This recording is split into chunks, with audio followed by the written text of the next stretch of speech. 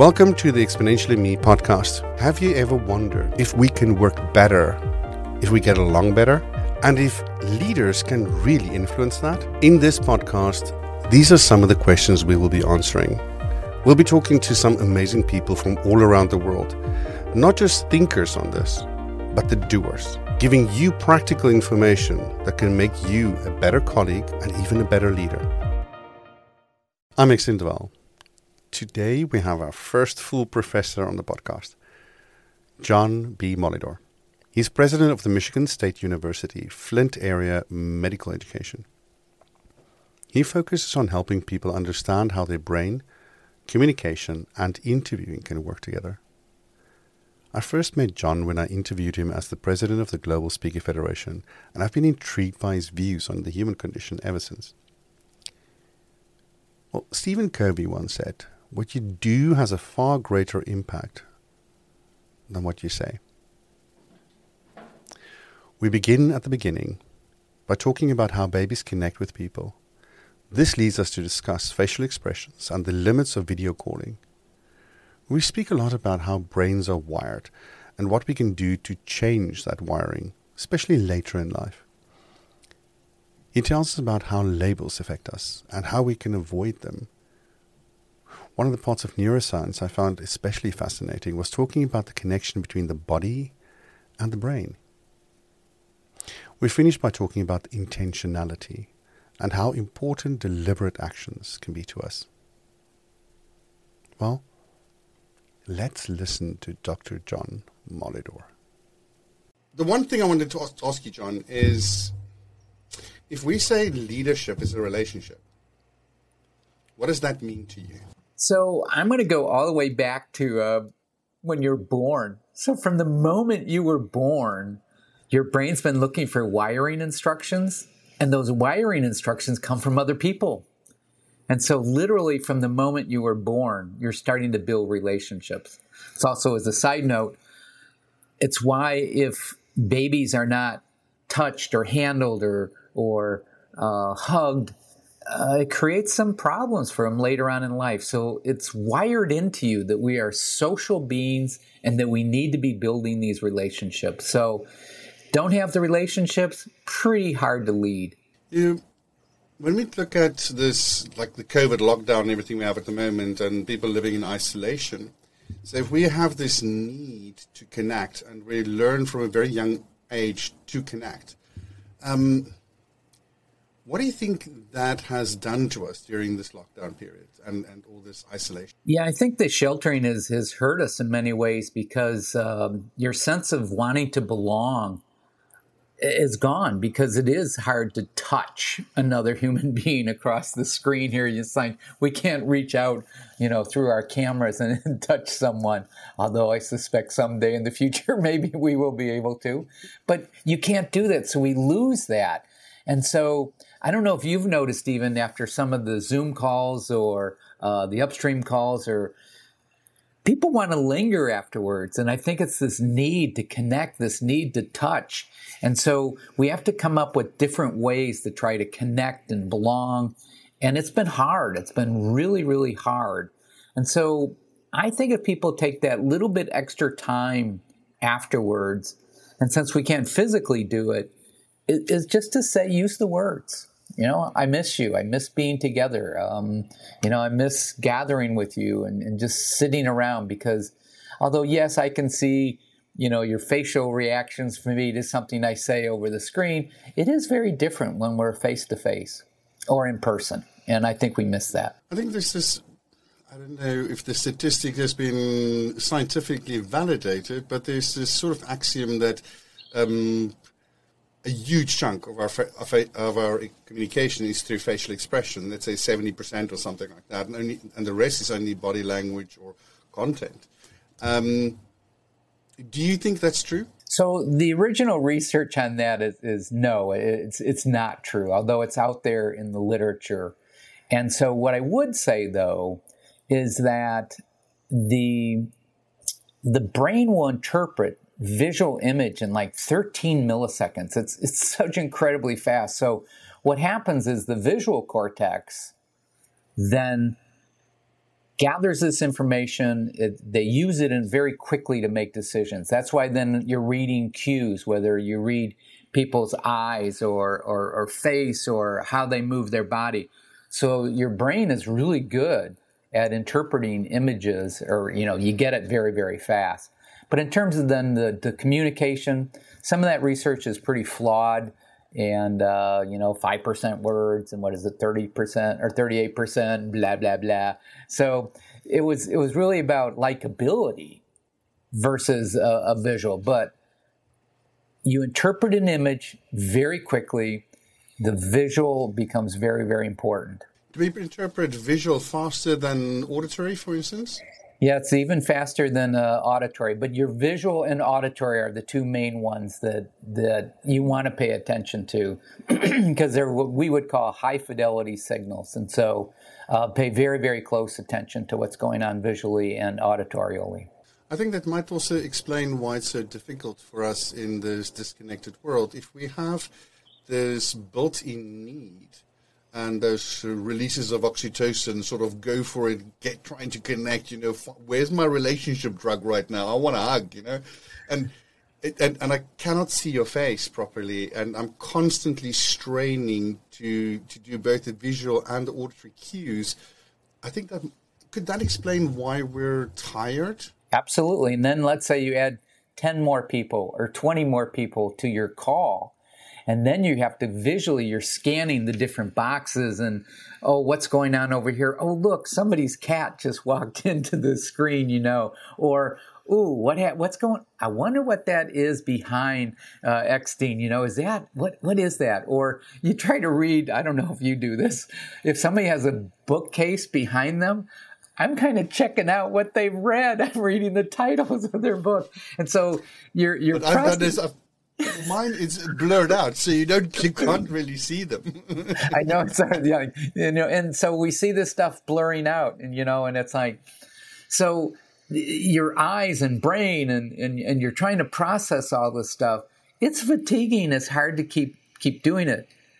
Part of the reason is, and I'll say this first in layperson's terms, the brain is lazy.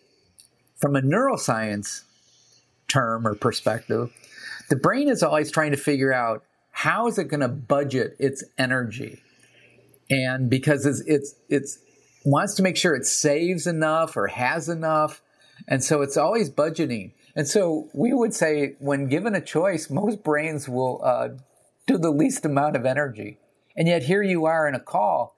And you're having to look at the different boxes. I'm trying to make sure, from your facial inspections, is this hitting with you? Is this making sense with you? And then it's like, and so you're processing, and then you're processing at probably times the number of little boxes that you have in your call. Fatiguing, just flat out fatiguing from a visual perspective. I know when I was in the military, one of the things they taught us is to scan from right to left instead of left to right. And so that's something I used when I was in the bush, basically hunting as well. Grew up in Africa. This is something you're raised with. And so now when I go to a game park and I'm just looking for animals, I also do the same scanning technique. But I've noticed that anything that moves triggers me first. And so what you were saying about the cat walking across the screen, any movement will distract me, and it's really how you have to concentrate to keep your mind with it, with all these movements that you're trying to figure out. Exactly. And so the brain loves movement. So if you're giving a presentation, move. If you're putting something on a slide deck, use animation, move, because it will catch the eye. Now, let me backtrack a little bit to what you said about you scan right to left. Now, the alphabet that you grew up learning, did you read left to right? Yes.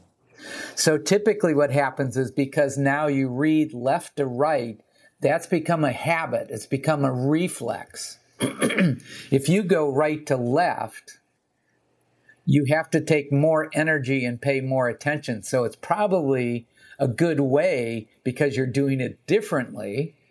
So now you have to expend a little bit more energy. So you pay attention a little bit more. And so that's probably why that works. But movement probably trumps all of that. And that you kind of go, look, something's going on, or there goes the cat, there goes the dog, or, oh, look, the picture's falling off the wall behind, one of the participants. When we think about this and the energy expenditure and how difficult it is, what can we do to make, let's start with connection, easier in an online world? So I would play around with what's your view? Like if on this one, obviously it's the two of us, so it's pretty easy. I mean, the focus can be, so I'm going to kind of keep looking at you. The problem is, where are you on my screen or camera? And so it's like trying to position that to make it really easy. You can change it then to the speaker view. The only problem with speaker view often is that whoever speaks, then their image pops up. And that may not be the one that you want to be looking at because they coughed. And that caused their screen to pop up. So I would say, in terms of the energy, we would say that you can relax your brain by going to a landscape view. So you just take in the whole view. So a lot of times if I'm starting to get fatigued, but I don't want to be like shut my camera off or be looking down, I would just sort of let my eyes expand all the way across the screen. So that helps a little bit, because it's very hard that if you do the landscape view to look at details. So I try to be very much aware of, am I highly focused or am I a little bit more diffused? And so I try to go back and forth and not always track every single thing that's going on, because that's the attention detail. I'll be expending energy like crazy versus do the expanded view.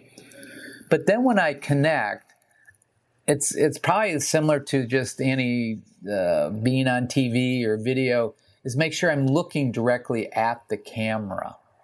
Because if I'm looking at the camera, then it looks like I'm looking at you.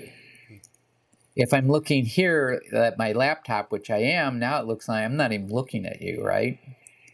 But now I'm looking at the camera, I'm back to you. So I think whenever I can, I'm trying to make sure that, again, the sort of the classic talk to the camera. Yeah, that's on the visual side of things and in a Zoom call.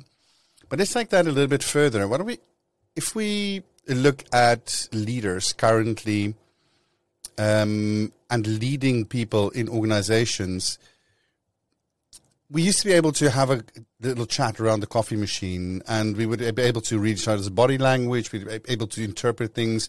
We'd have multiple meetings a week. I remember there was a study out, I think it was 4 to 6 hours per week that you have to see leaders have FaceTime with a leader. It doesn't necessarily mean one-to-one, but to be able to connect and understand their expressions and what they need as well. And so, but from a leadership perspective, what can we do to help people to connect in our teams, in our organizations, to build those bonds even in a time of being digitally connected but physically disconnected? Yeah, I think one of it is make sure that you're taking time to sort of, I'm going to say, get to know your team. And that's hard, though, because it's going to take some time to do it. So I'm a big fan of make sure that you know something about the person. So, and again, I'll use us as an example. So when we first met, I wanted to make sure I knew a little bit more about your background. And then we moved easily into, I think we called it the 3 M's, the military, ministry, and medicine. And we talked about the 3 M's because I knew you had shared a little bit about your background. So if I know a little bit about your background, then I'm able, in the relationship or connection, I can then use that language, make references. You've already made reference in terms of then the military, in terms of scanning right to left. And it's like, that wouldn't mean anything to me if I didn't maybe have that context, because it's like, oh, what's he doing in the military? What did he do? It was an example that you're using of the visual, but I knew that already about you. And so whenever you can, I guess I would say as a leader, get to know your people. And the old model is like, keep keep distant, don't get close to your employees. I'm not saying that you have to become their friend. I'm not saying, but it really helps if you know something about them. And so mine was simple with you. It was sort of like, where were you born and raised? How many siblings did you have? Where were you in the order if you were not an only child?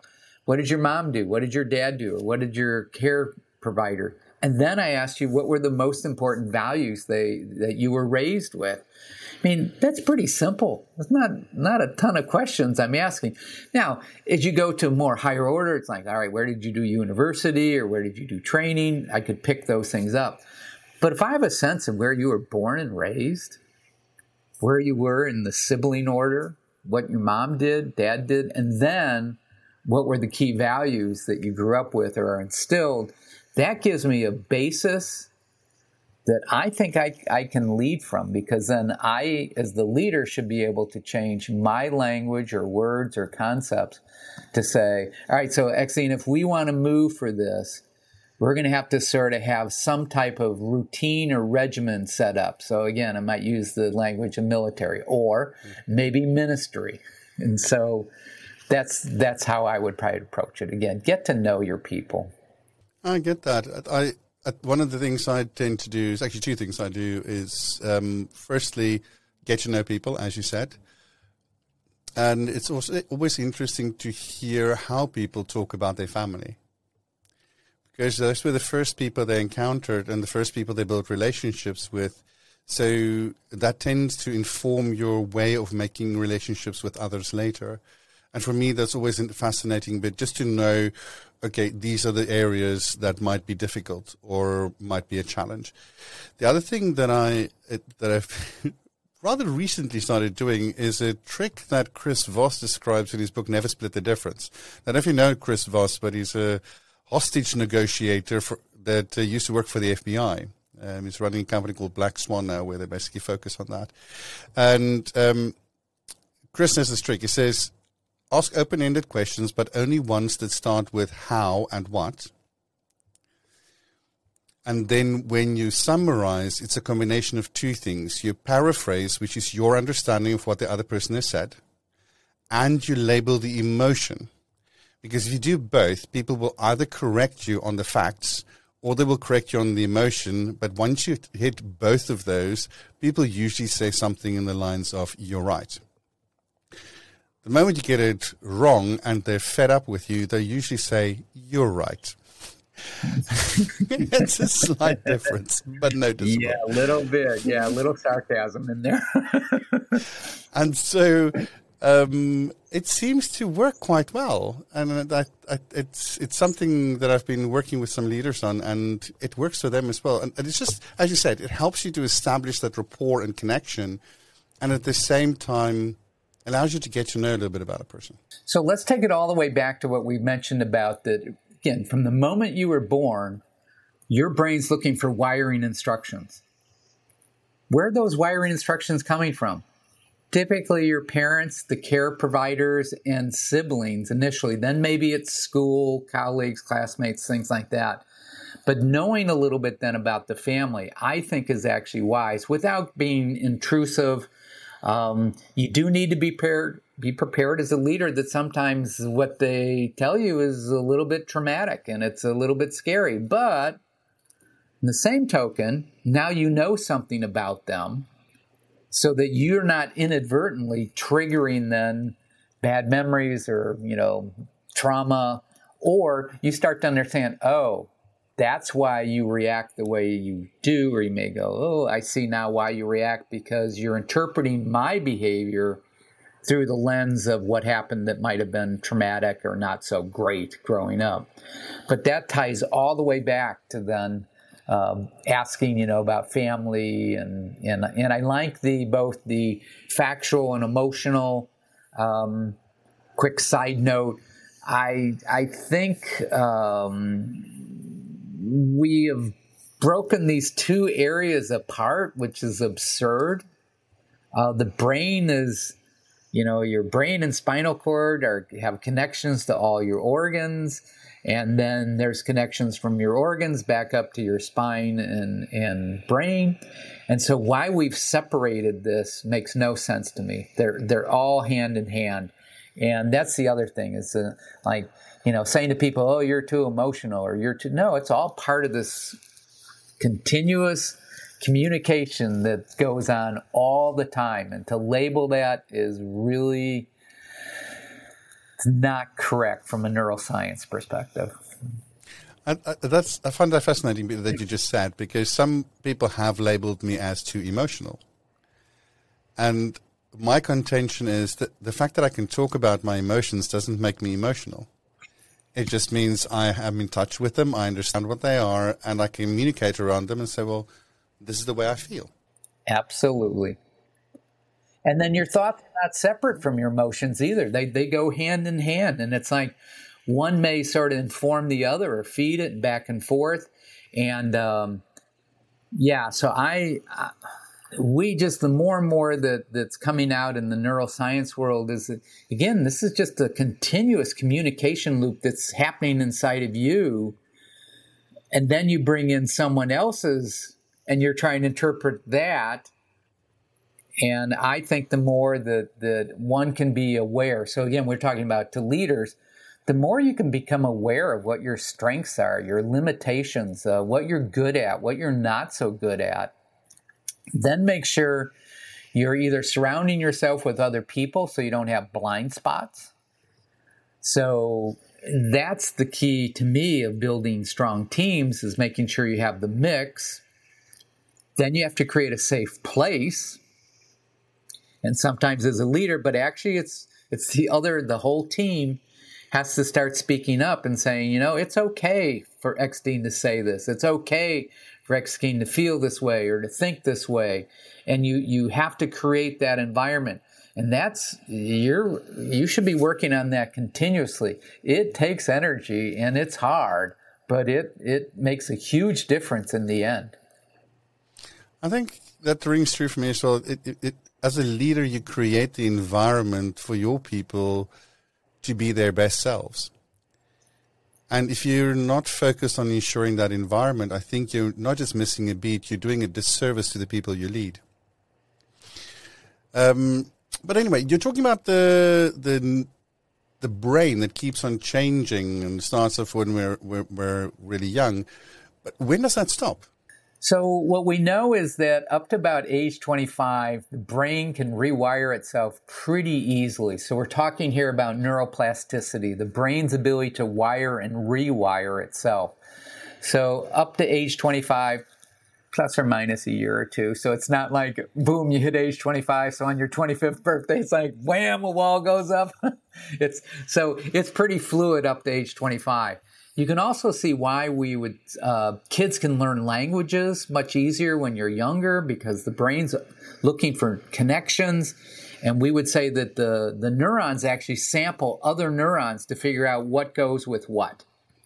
Over time, then those neurons, the phrase that you hear in neuroscience is tuned and pruned. So they get wired tighter, and then if you don't use certain neurons, they get pruned away. After age 25, much harder then. It's going to take a lot more energy. And this becomes critical to be aware of. So we would strongly urge parents to give their kids as broad an education as possible, to get exposure to as much diversity as possible, because then that's the wiring that's going on. You also, again, I'm going to cycle all the way back to what we talked about. So if you were given a steady diet of conversations from your family, it's like, Extine, never trust anyone outside the family. Or Extine, government is bad. Government will hurt you. Or whatever. If it's that constant, over and over and over, it takes a lot as a kid to overcome that. Because that's your wiring instructions. You're going to take that into adulthood after age 25, and that's your belief. So we would then say, be willing to look at your beliefs, because you can rewire after 25. It's just certain things have to happen And if the brain is lazy, again, sort of lay terms, it won't want to take the effort. So if you go, oh, I want to learn a new foreign language, well, you kind of have to go, well, how long is that going to take? How am I going to do it? What will be the outcome? And you might go, oh, that's going to take way too long. I don't think I'll do it. Or I have to go to university, or I have to do an online course. And it's like, I'm tired of being online. I don't want to do it online. So again, brain goes, let's not do it. Or the outcome, it's like, so what happens if I get this? And then the brain might go, well, there's an app out there that, so if someone says something in a foreign language, I just have to record it and then hit a button and it translates it for me. Well, maybe I don't want to do it. So the brain's always calculating and trying to figure this out. But after age 25, it's much harder. It's doable. So the saying, you can't teach an old dog new tricks, no, that's wrong. You actually can. It's just that you really have to make sure that you're aware that you want to make the change. You get a little bit agitated because it's hard, but then you want to focus in on doing it. You want to make sure you get rewarded. And then here's the thing that is surprising to me, because that's not what I was taught, is this actual rewiring. It occurs when you go to sleep. It occurs during sleep or rest. It doesn't occur while you're doing it. I always was taught that it occurs while you're doing it. Nope, later on. Why? Because the brain then has to process this, get rid of some of the junk in your brain when you sleep, and then do the neuroplasticity. So neuroplasticity actually occurs during your sleep or rest. I was wondering, so is that a panacea? Does that mean that we can rewire the brain completely? Technically, you can't rewire the brain completely because there's certain things that aren't rewirable. You don't want your digestive system to be rewired every single day. You don't want your circulatory system rewired. So there's certain processes that are the same. But your thoughts, yes. We would also say you could never, we don't think that you can get rid of memories, but you can probably reduce any emotional load that's attached to memories, especially if they're negative. Say it's a traumatic type thing. You're probably always going to have the memory, but we could reduce the emotional load that gets attached to those memories. We could reinforce the positive ones. And so a lot of times people will revisit positive memories, and that's probably a good thing. They're locking in that memory. But in terms of a total rewiring, no, but yes, you can rewire. So if I were to teach, if you said I want to learn a new foreign language, you could do it. If you wanted to change a belief or a bias, yes. But depends probably how long that belief or bias has been there, with one exception. If you have a traumatic event, that tends to change things very quickly. So you see this, for example, someone has a heart attack, someone has a stroke. All of a sudden, their dietary behavior changes, their exercise behavior, because it's like it was so traumatic, if you will, it's gotten your attention and you've decided to make a change. But hopefully we don't have to have trauma all the time. And sadly, that's kind of what happens to a lot of people. They work, and then all of a sudden things go wrong. And they knew they should have balance. They should have good connection. So, yeah, you need to be aware of that. But yes, we can rewire, but not every single thing in that brain of yours. So there was a study done. It was the Netflix Babies, the episode 1. They're talking about this study. Actually looked it up. So it does exist. It wasn't just some or another claim. But I'm sure you know about it, where babies were looked at the age of 3 months, and they could distinguish individual features. And from about 9 months, people they were classified into groups. So when you look at the primary caregiver, it was an individual, and people that looked like the primary caregiver, but everybody else started being classified as a group. But that was also true for primates. So the question to me is, that kind of wiring that starts that early on, is that able to be rewired? You could probably adjust it a little bit, but it's always going to be there because that's the first memory. That's, again, you talk about imprinting on animals. But in terms of then the brain wants those wiring instructions, it's going to come from that individual or that small group of individuals. And so the brain sort of focuses on that. And now early on, the baby doesn't know the concept of parent or mom or dad or caregiver, but the baby then starts to associate, because remember, the information's coming in from sensations. It's how does the baby feel when it's picked up or hugged or fed or cleaned up, because we have to do that with babies. And so when you go through this, they're always processing this information. And so they can quickly figure out who's this primary and that you get good stuff from this person versus those that don't. So kind of you're like in and then group, or, important and then kind of everyone else. Over time, though, you can start to change that, wire that. And so that would probably, again, depending on your inclination, you want a large circle of friends, or do you want a small one that maybe has deeper?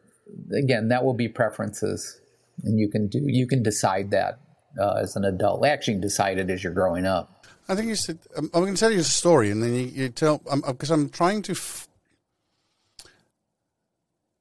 for what I've looked at from my perspective, I think I've tried to find ways to explain. And maybe you can help me with that. When I was growing up in Africa, we moved to a different area, and my best mate there was one of the black boys that was on the farm. Let's call him Johnny. All right.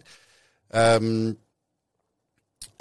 one day, and Johnny's mum was a bit strict on Johnny. So when he had to do his chores, he had to do his chores. So one day he was playing with me with the cars, and in the dust we were making little animals out of mud. The things that kids do. You play with what is around you.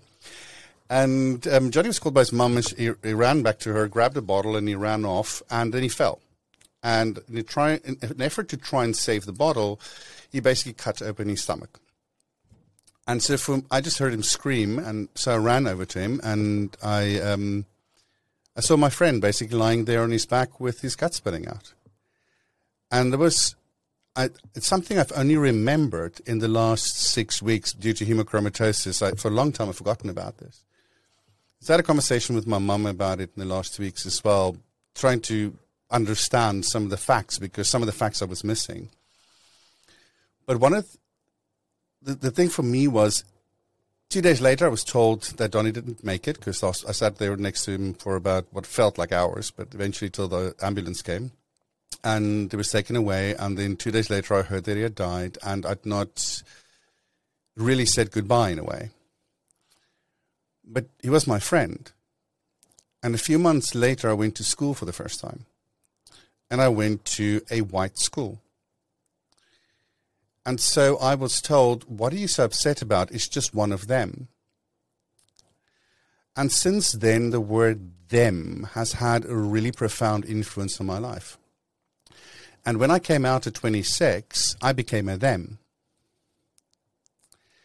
And so for me today, when I hear people say the word them, it is like, you are part of a group, you're not part of us. And so when people start talking about people at work, it doesn't matter if it's women that men are referring to, or women that refer to a specific woman referring to somebody lower in the hierarchy, or it doesn't matter. The moment I hear that word them and you shouldn't care, I just wonder, is this where it starts? Does it start at 9 months? Is it that ingrained in us? Yeah, actually it is. And so since you have that information, you're, again, under age 25, it was very plastic, if you will. The brain could be wired.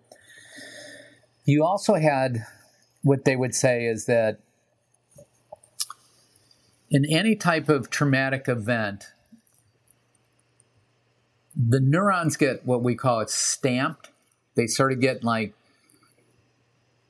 highlighted. So any trauma highlights those connections, and I'm going to say cement them, stamp them. And so that's why it's hard to break those connections. So the first thing you did by getting more information is then now you can add to it. Now that memory is never going to go away. So let's talk about the initial trauma. There he is, and he's injured, and as it turns out, deathly injured. So that memory is never going to go away, but you can lessen some of the emotional load by adding new memories in now. Maybe because you also mentioned that in effort to save the bottle. So there's certain pieces there that may help lessen the load. Still, maybe you feel sad, but you start to understand the nobility of maybe his behavior or the reasons why, or maybe even go, well, it seems stupid. It was a bottle. It was an inanimate object. It wasn't a real person. I've no value judgment on Johnny. None. Yeah. For me, it became problem. It started a disbelief in the apartheid system that I grew up in, because how could my friend not be valuable? Right. So let me take it up to then. So then you find out he dies. You then go to school. So now your state is you've lost a friend. That's your mindset. You're grieving. And in essence, the classmates, through their words and language, or the people at school, basically tried to diminish or take away your strong feeling. And that created then a strong reaction on your part. It's like, not only no way are you going to do that, but then again, neurons got stamped with the word them, because that just sort of, it basically is trying to deny your feelings. It's like, he's not a them. He was my friend. And so the more you sort of look into what those words and connections, that helps then to figure out some of your own grieving, some of your own sadness. And then what was fascinating is then then you took that even further then to say, all right, this is where bias, this is where prejudice, this is where discrimination comes about. Because if you can, what would be the word? If you can diminish another group in any way, that's basically where discrimination and prejudice and bias comes in. You diminish them because you make them less of a human being, and somehow to people then that allows them to have this bias, prejudice, or discrimination. It's pretty sad. But it's there, and it starts early. I was wondering, can we break that in a way? Because if we look at cognitive empathy, or let's say our ability to see what other people are feeling, and affective empathy, our ability to feel that the emotion that's attached to that, and then the compassionate empathy, sort of the willingness to do. So let's call it the see, feel, do triangle, if you will. If we can't see the damage we're bringing, or this damage we're causing, and the pain and the suffering we're causing, it is very easy to say, well, but I don't recognize that in other groups because I've imprinted on my own group, so I don't see the pain. I mean, one of the reasons I'm saying this is because a friend of mine recently said that she's a black girl from South Africa, and I've adopted her. She's almost like a daughter to me now. Lovely girl, absolutely adore her. And she recently had an experience where a white manager basically said, when she wasn't present, said, I don't know if I can believe that she's sad because I cannot see it on her face. And I'm going like, just because you're blind doesn't mean it takes the other person is not feeling the pain, you know? And I'm wondering, does that mean that we need to look for cognitive empathy in companies and train people to have the difficult conversations where we talk about those things that cause us pain and joy, so that we can start to learn how to read the pain and joy signals on people's faces? Yeah, so here's been my experience on this, and this is where it gets, I think, dicey. So if we take a team or a group in an organization, and then you have the thems or the minority, whatever you want to label, to try to speak up so that others can see or feel what's going on. The people that are in the minority feel very vulnerable. Mm. And then they worry that they won't be heard or seen. Or they worry that the people that are being told this will downplay it. Oh no, you're oversensitive. And so I think it's just understanding basic relationships. It's understanding that your experiences are very different than mine, and that where's the commonality? And sometimes having the outside consultant, the outside presenter can set the groundwork and then maybe invite people in. But you really need to create, as you know, a safe place for people to have an open, honest dialogue, because you have to overcome power hierarchies, status inequities, and all those come into play if we're trying to have an open dialogue. And so I think that's the biggest challenge of any organization, is how do you create that safe environment where there is an open, honest exchange, where you don't have somebody say, well, I feel this way, and not have somebody else go, well, you shouldn't feel that way. Mm. Or, I'm sorry you feel that way. Well, that's not, that's not helpful, versus now sometimes both sides have to work harder to either explain as well as to hear. But I think when you do that, you start to understand, again, you've heard the term recently, microaggressions. You start to understand that, we've sort of been insulting people all along. And then, as you rightly point out, someone hears this and they think, wow, I can't read I don't know when you're sad. Well, most of us would go, ask me. Precisely, yeah. Are you sad? I can't. I have heard saying, I always say, start with the facts. I am having a hard time reading you. Yeah, it's a fact. Tell me what you're feeling, or I sense that you're sad. I'm not, or I don't make the statement, you're sad. I sense, again, I make I statements. I sense that you're sad, or I'm struggling to read your emotions. Can you share with me what's going on? Mm. And so then it's to me, that's just sort of basic communication.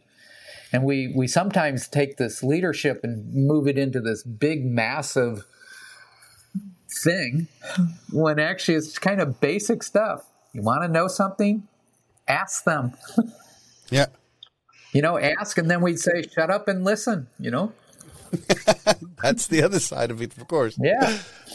I think what for me was really interesting is, having grown up in Africa, I seem to be able to understand the pain on African faces better than most Europeans. Okay? Now that I live in Europe, it becomes sort of jarring. You can see it. In Africa, I never really noticed, because a lot of people around me grew up in a similar scenario. Because my nanny was black, so right from the get-go, you get that experience. But I couldn't read Chinese faces. Or Asian faces, Japanese, Chinese, Taiwanese, it doesn't matter. It's like a blank canvas. And so I went to Beijing for 10 days as an exchange program. And the time that I was alone, I actually spent it sitting next to the little lake in the middle of Beijing.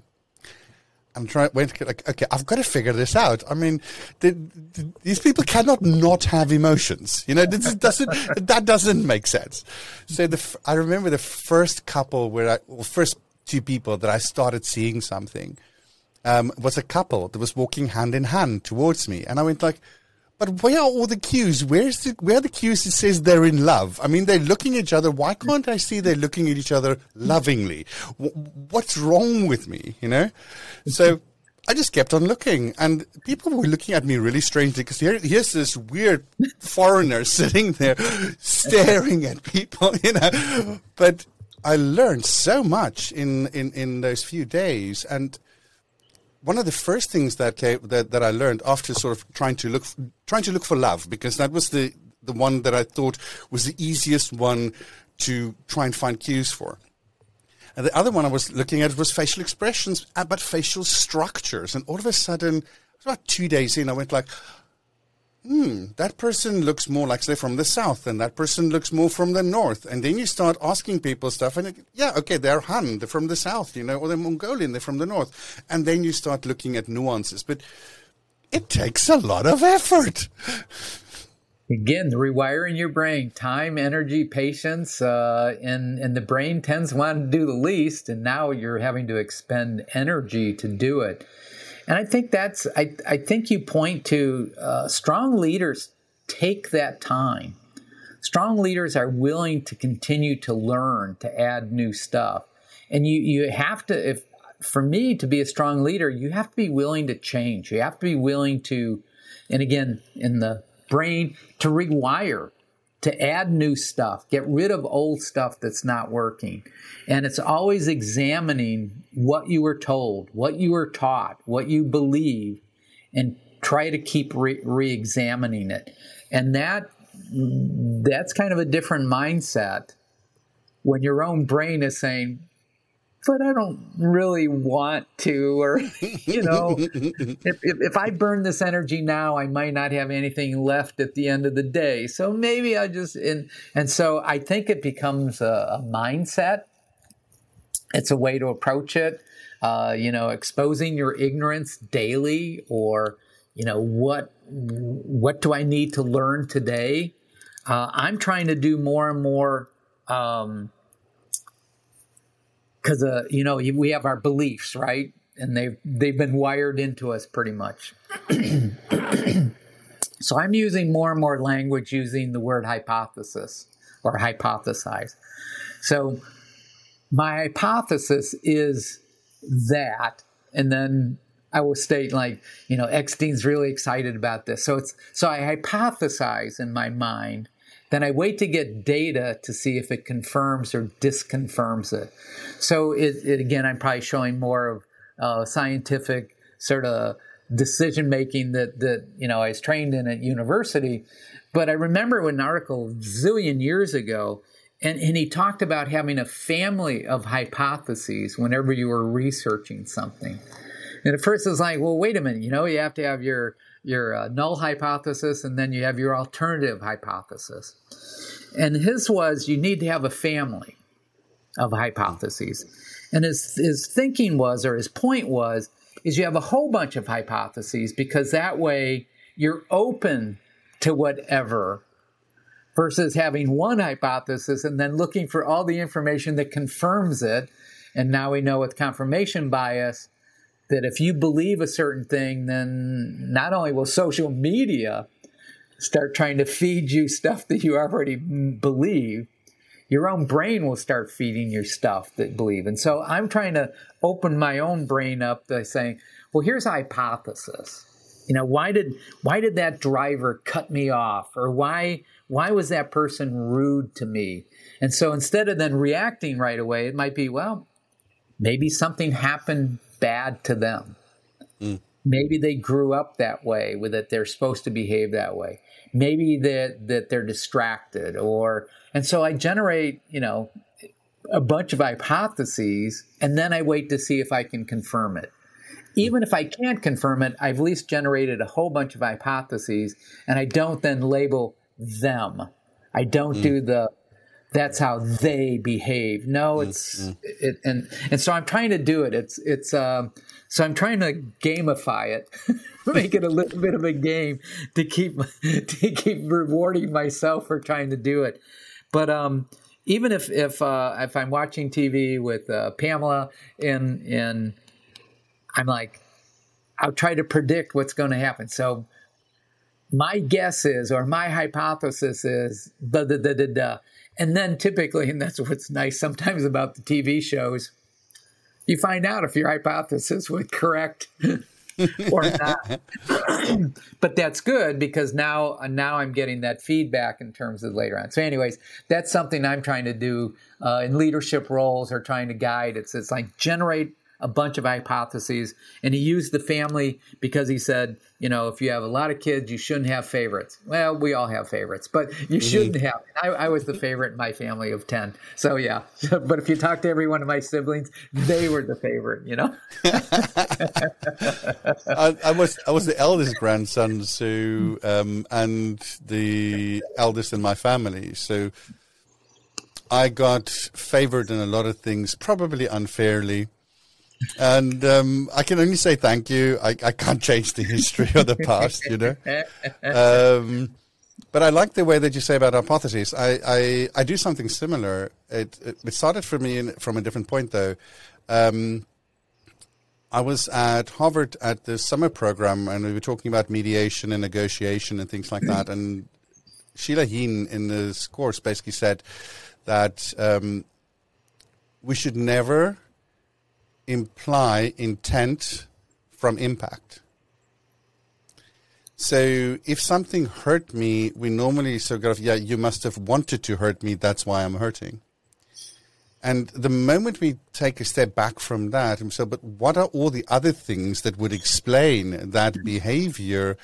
And we know that intentions are never 100% pure.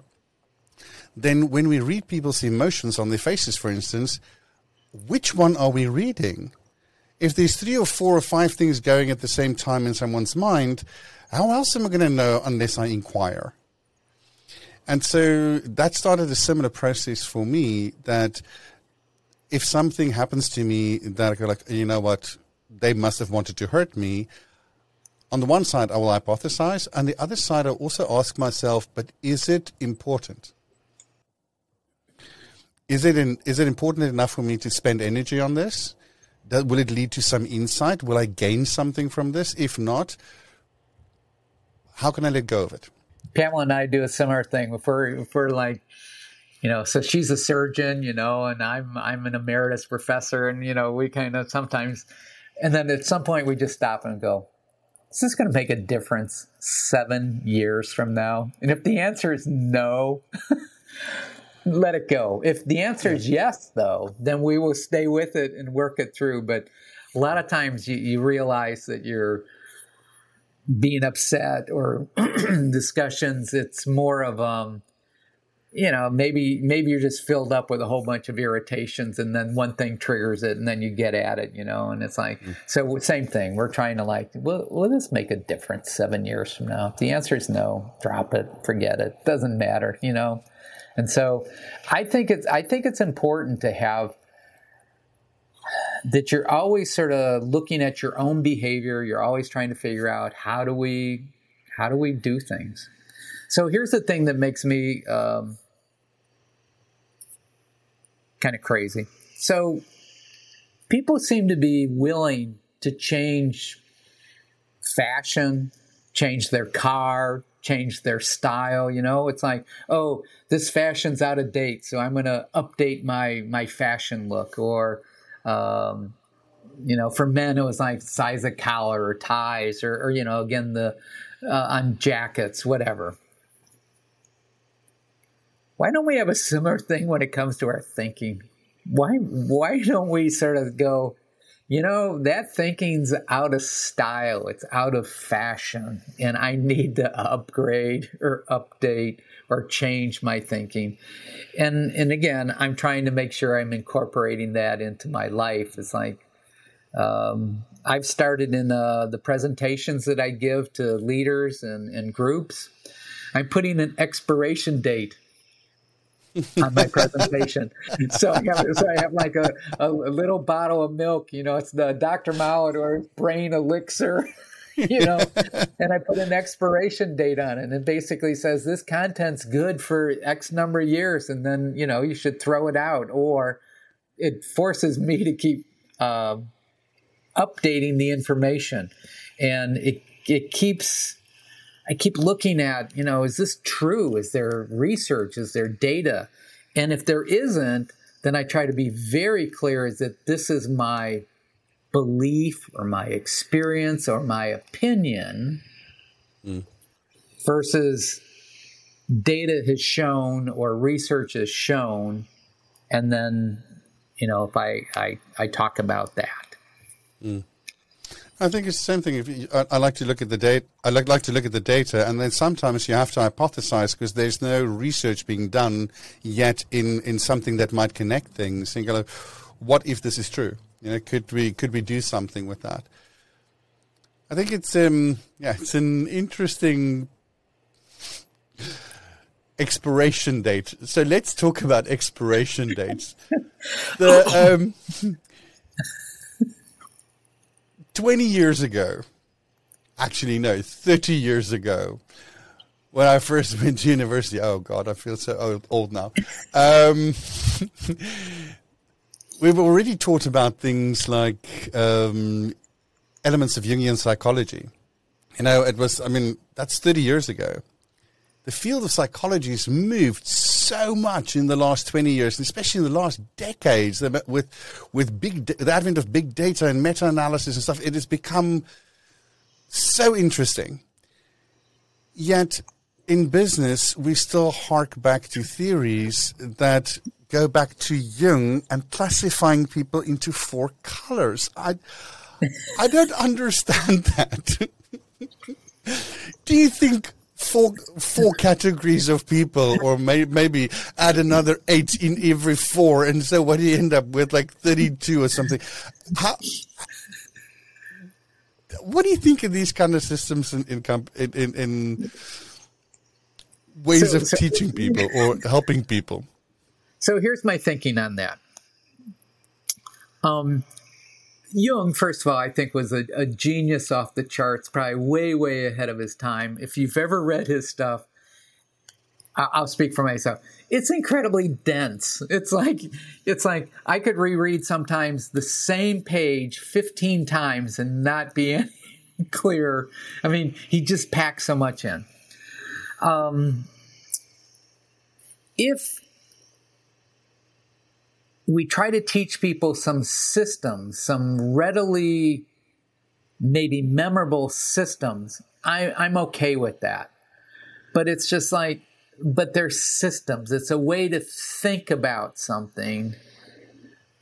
Where I get a little crazy is that then I go, well, so Eckstein, you're an introvert, so therefore you are going to have a hard time speaking in front of crowds. It's like, really? It's like you can't. In that case, you can't put people in a box and say, well, then you can't be anything outside of that box. But if it helps one think about themselves and others, again, in the hypothesis way, or, wow, Eckstein was raised that you should be, as a kid, he was told kids are to be seen but not heard. Or Eckstein was told, would just go off in the corner and read and be by yourself, Okay, then maybe I get some understanding of you and myself, but I don't want to then say it's predictive of all your behavior. So that stuff makes me crazy when they put them in boxes and takes away their humanity. It becomes, as you said, the brain's lazy. So what I see a lot, people go like, oh yeah, he's red, he is, and then creates a them category called red, and everybody that's red is in that category, and if I'm blue, the red people and I will never get along, and I'm going like, you've just missed a plethora of beauty by just looking at a color. I mean, it's these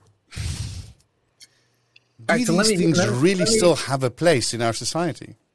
Yeah, and so let me go to what you had said about, you look at business and what they've done. Psychology has changed enormously. So here's one. You see it in all these leadership courses. They say that basically you have 3 brains.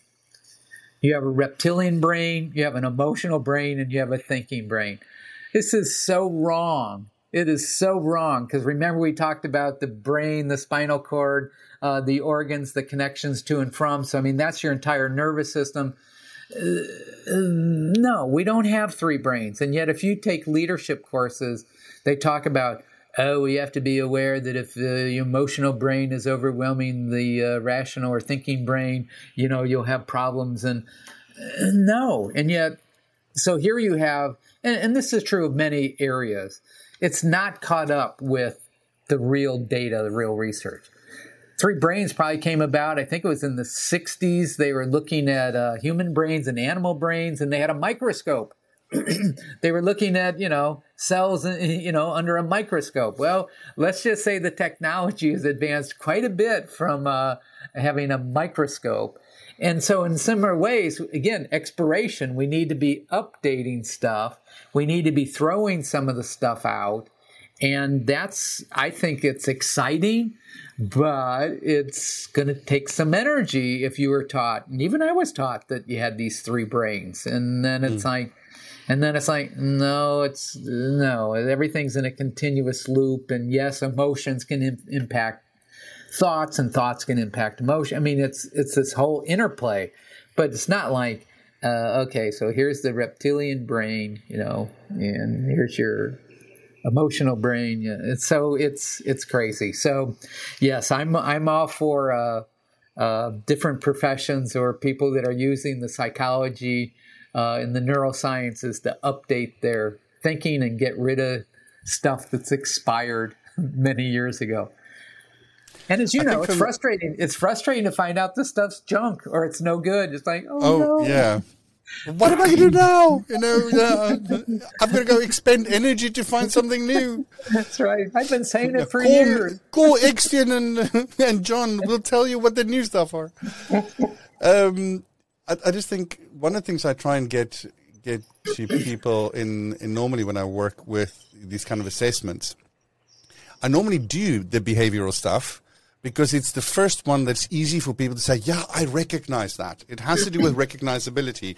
And that's where I stop with it, because it's a case of, okay, now that you've recognized that people behave in a way that their environment allows them to, okay, just because I'm gay doesn't mean I'm going to flirt with every man in the Middle East. Trust me, I know where I'm safe and where I'm not. Be careful. I know what to be careful about. And so, our environment hems us in, or steers a lot of our behavior, in my view, and who we are is sometimes hidden behind the behaviors that we do to satisfy our environment. And I just believe if we look at a person and give them the credence that they're more than their behavior, then it allows us to connect at a deeper level. And then I like to use things like, do you know the values in action from Nimick and Martin Seligman? No. The VIA character surveys. It's more a classification system than let's say, a predictive system. But it does talk about those things that you're passionate about, or those things that you find that you like doing. So for me, and then they have a list of them, and you get classified into those. And one of the things that for me was interesting to see is that love was one of the definitions in the top 5 of the things that I like. But the definition then is love is not romantic love. Love is about reciprocal relationships. Okay? So at my core, I'm not an altruist. I believe in reciprocal relationships. So that a lot of things started making sense for me, So I like you if you like me kind of thing. And that sort of made sense. But it's also, I have this insatiable need for learning. Don't know why, but it's there. But now I have a little label with it and go like, yeah, that's me. It's recognized myself in it, and I can talk about it because I've now got a label that I can attach to something. And the other one was creativity, which is actually the top thing that motivates me the most. And it's not creativity in the sense of pick up a brush and turn yourself into a Van Gogh or Rembrandt. But it's more like Rembrandt developed a new way of painting, or creating a new process to solve a problem. So it's more attached to problem solving than it is to expression. And so I found those definitions interesting because it's given me insights and ways to talk about stuff that I wasn't able to label before. And so for me, I think all of these assessments and stuff we do should give us something to help us talk about stuff. It's like we have a difficult time talking about emotions because we don't have labels for all the emotions. So learn a few more labels and you can talk more freely.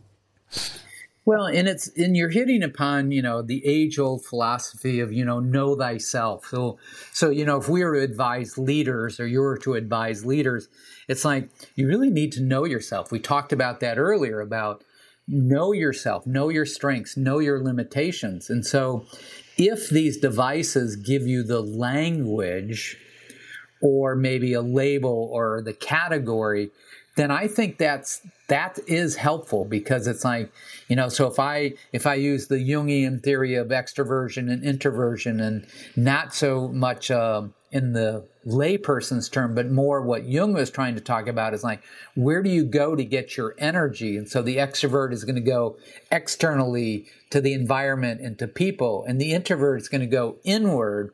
And if it gives you a way to be thinking about how you behave during the day or why you might feel exhausted after giving a presentation, whereas someone else gives the same presentation and just feels like they're wired up crazy, Well, you start to understand, this is a way to think about it, and it's a way then to build relationships. So knowing yourself, again, age-old advice, but probably now has a fair amount of neuroscience and psychology to go with it, as long as you don't then use it like you reference as kind of this restrictive piece to put people in a box, and the blues don't talk to the reds, and, the oranges are, in another planet. And, no, it's more to say there's a richness that this individual may value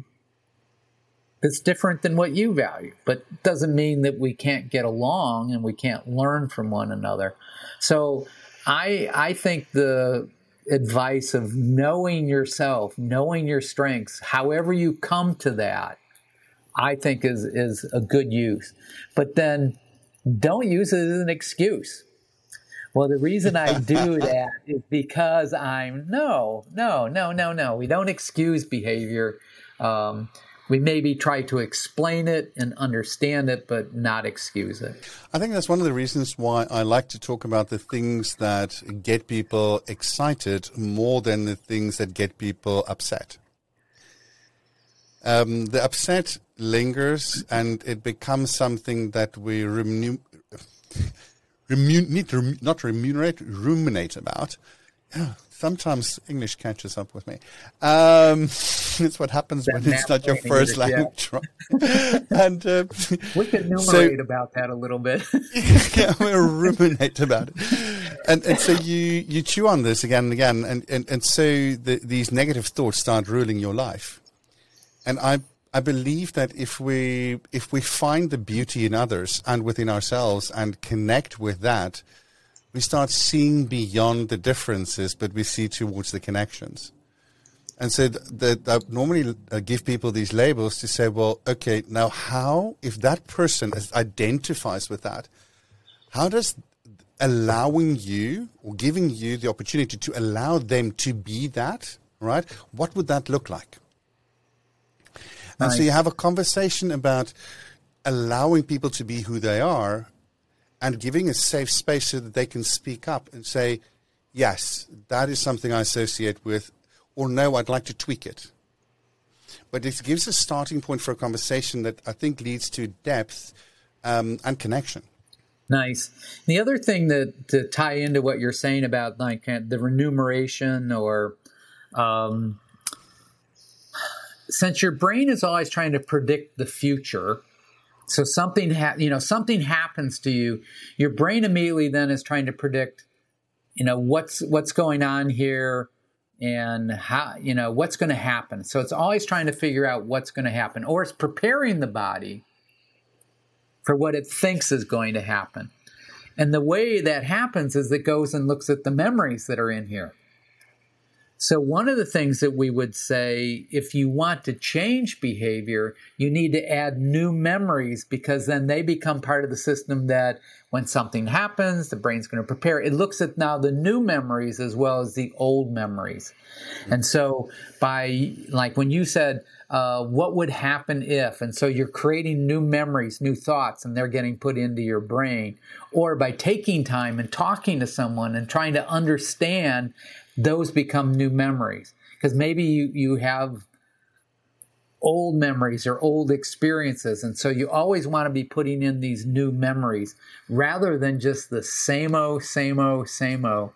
And again, I'm jumping a little bit on the soapbox, but be very careful then of the social media, because they have the algorithms and artificial intelligence that's basically going, okay, so Eckstein clicked on this button, and then last time he clicked on this, so I think he has this belief. So we're going to then feed him stuff that we think he's going to like. And so you have to then make sure you're building in maybe things you don't like, or, so I try to mess with their little algorithm, because I might be clicking on dog food, even though I don't have a dog. And then maybe, like neuroscience. And then, so it's like I'm bouncing all over the algorithms. Like, I don't know what to send them anymore.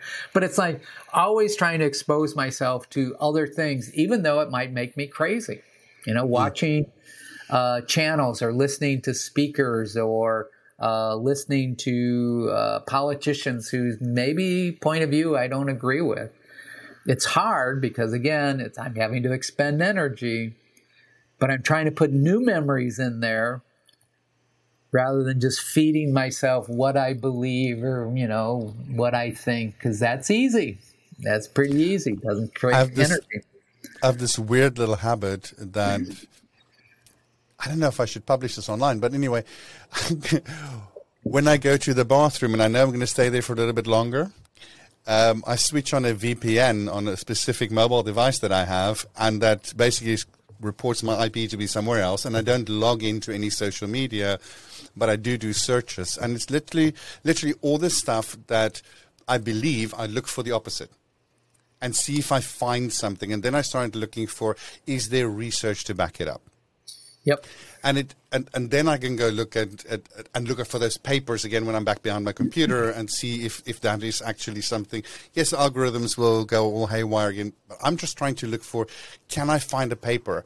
And if I find one paper, can I find multiple papers? And are they recent, And so you find stuff sometimes. I mean, one of the things I found this past week, let me just quickly scroll through here because I want to tell you this. Paper from 2021. Okay, it was final publication. It was last edited, sort of like submitted in August last year. But it is storytelling increases oxytocin and positive emotions and decreases cortisol and pain in hospitalized children. I'm going to myself, storytelling now is the panacea for a lot of stuff, But it is an interesting perspective. So the thing I've started to do, or I actually have done this for a long time, because it's when I hear, and again, I'll refer to leaders and speakers. Those are sort of two groups that I interact a lot with, and even healthcare, is when people say stuff and that it's just not true. So I've gotten in the habit of trying to remember their phrase or their statement, and then I put it into Google and I put false or myth or not true, or I even go to scholar.google and put those in.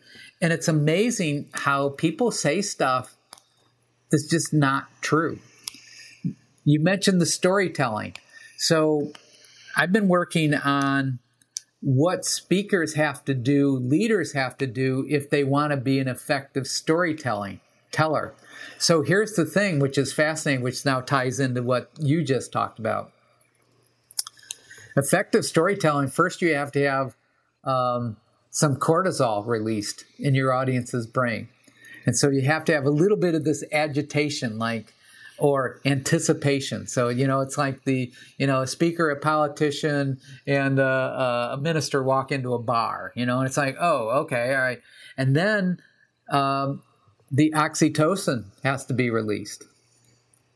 And so you have to have some type of connection. And then dopamine has to be released. And then epinephrine. So I'm calling it code. Know your code.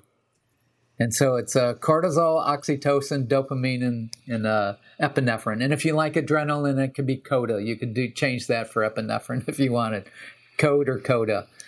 And so it doesn't surprise me in terms of the storytelling of then reducing pain or having an impact.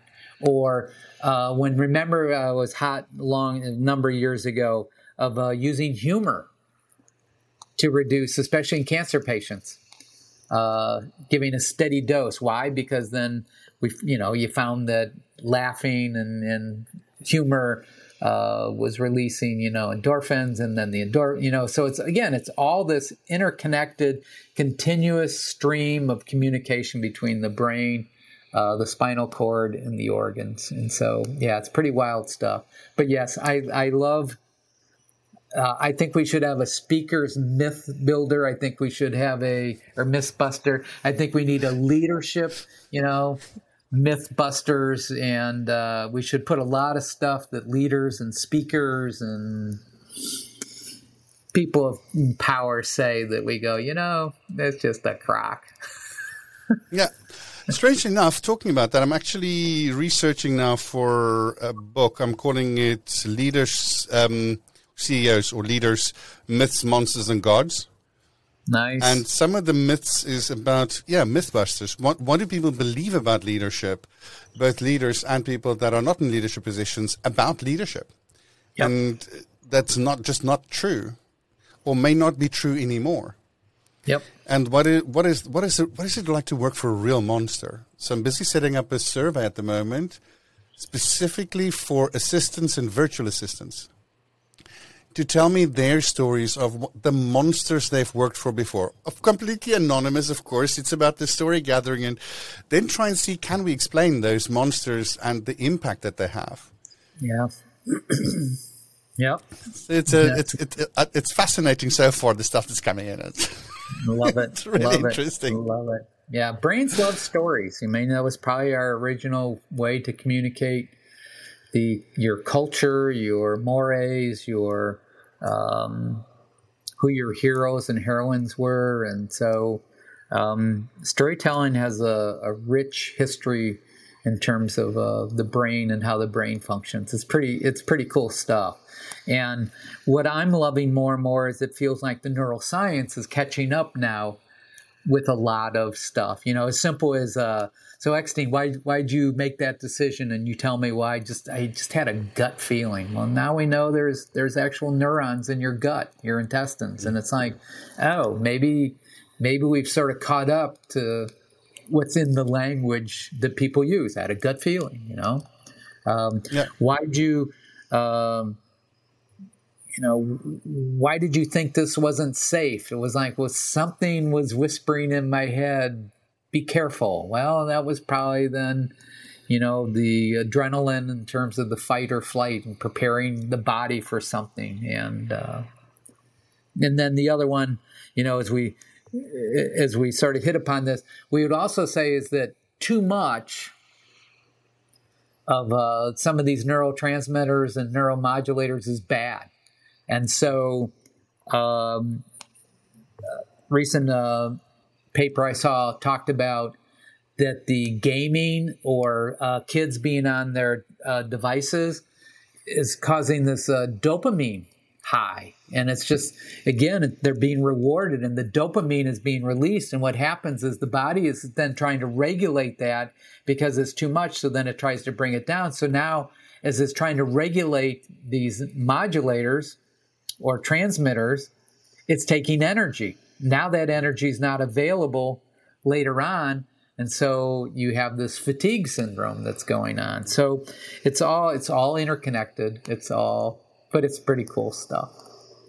I think it's also when you talk about endorphins, and it usually gets through, from what I've read, it gets released during exercise. And so it's as a counterpoint to help you sustain the exercise because the pain that you might feel during exercise.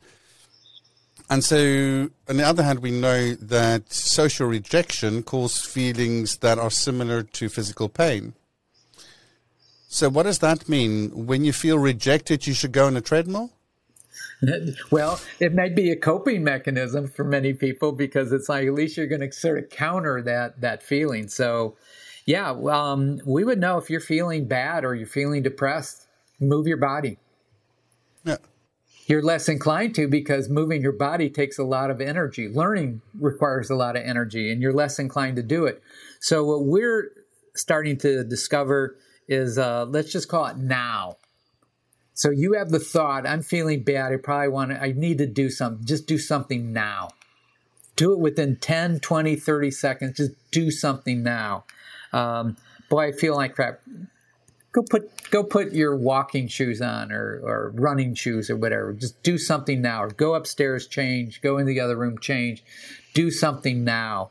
One of the things is, if especially when we're maybe commuting or driving more, it's like you knew you're supposed to work out, but as soon as you went into the house or your apartment or your abode, you're like, no, I'm home. So it's like, put your running shoes in your car. So as soon as you get home, take your regular shoes off, put your walking shoes on. Now you've taken one step. You're much more likely than to complete the task if you've done one thing, but you have to do it now. Because if you wait, the brain's calculating how much time is this going to take. I think the same thing is true for smoking. I quit smoking. So there the exercise is not to do it now. Just postpone it a little bit longer. The problem is in COVID, that's become now postpone the exercise, which I don't think is a good thing.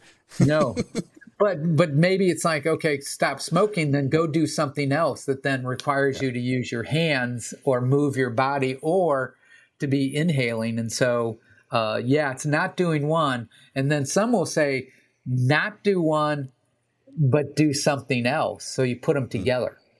You do both sides of it. So you kind of try to fatigue the brain. Yeah.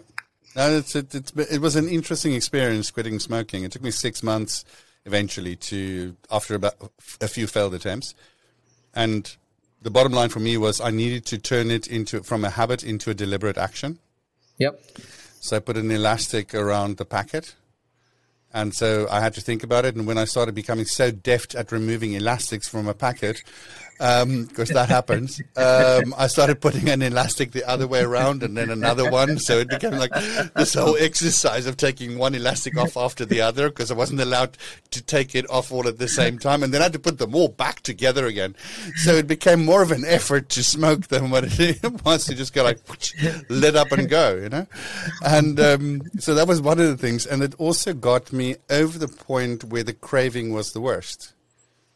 So this first few seconds, and so, I get that. And it is, I think we need to also think about that in the case of human relationships, that first primary reaction we sometimes have to someone, just hold off. In 20 seconds, 40 seconds, you're going to feel different. Don't react right now. Yeah, smart. Wouldn't be a better place if we can teach people not to press send and just wait a few more seconds. Well, and you've noticed that more and more of these now give you a 5-second, like you can get it, there's a 5-second. So you do your email, you hit send, and then it starts to render, and you have like 5 seconds or sometimes 10 seconds, and then you can cancel it before it gets sent. And I think that's partly because there's a lot of people that hit send and it was gone. And then you're like, oh, no, what have I done? And so there's actually a little bit of a delay now on that. I think it should probably be closer to 20 seconds. But no, it's a trick that I was taught by a guy that was an amazing program manager that I worked with at KPN at one point. And he said, of all your important emails, make sure that you send them once a day and never at the time that you type them. So he would have emails open in front of him, 5, 6 emails, the most important emails for the day, and he would just have them open and then work on them. So he always makes sure that they're crisp and clear and that they only say what is necessary. So they leave very little room for interpretation, but at the same time allow for clarity and for action. Nice. And so when I implemented that, this is also a structure that he used in that, a standard structure, obviously deviates from it. That's why there's a rule sometimes. When I started using that, I went from over 260 emails a day that was coming into my mailbox to less than 40. Nice. And I went like, okay, where do I spend the energy? On reading the replies or making sure that what you sent is proper?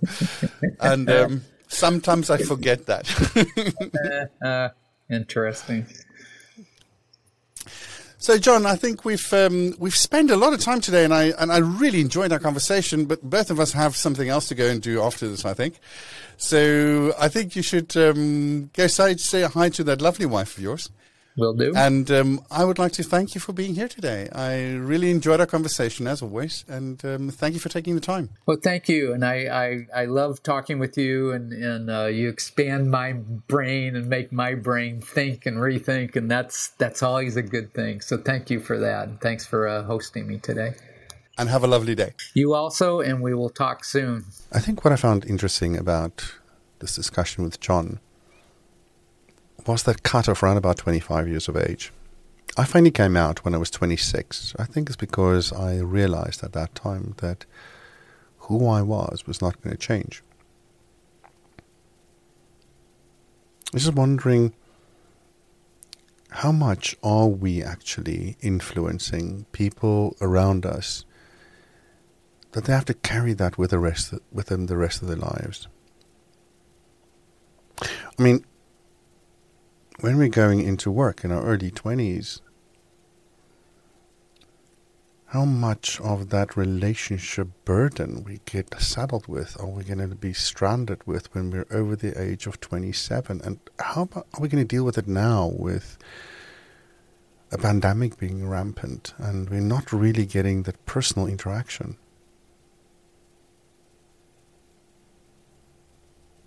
Are we going to be restructuring brains forever? And could we use neuroplasticity, even if we have to push it to the limits, to reconnect as people?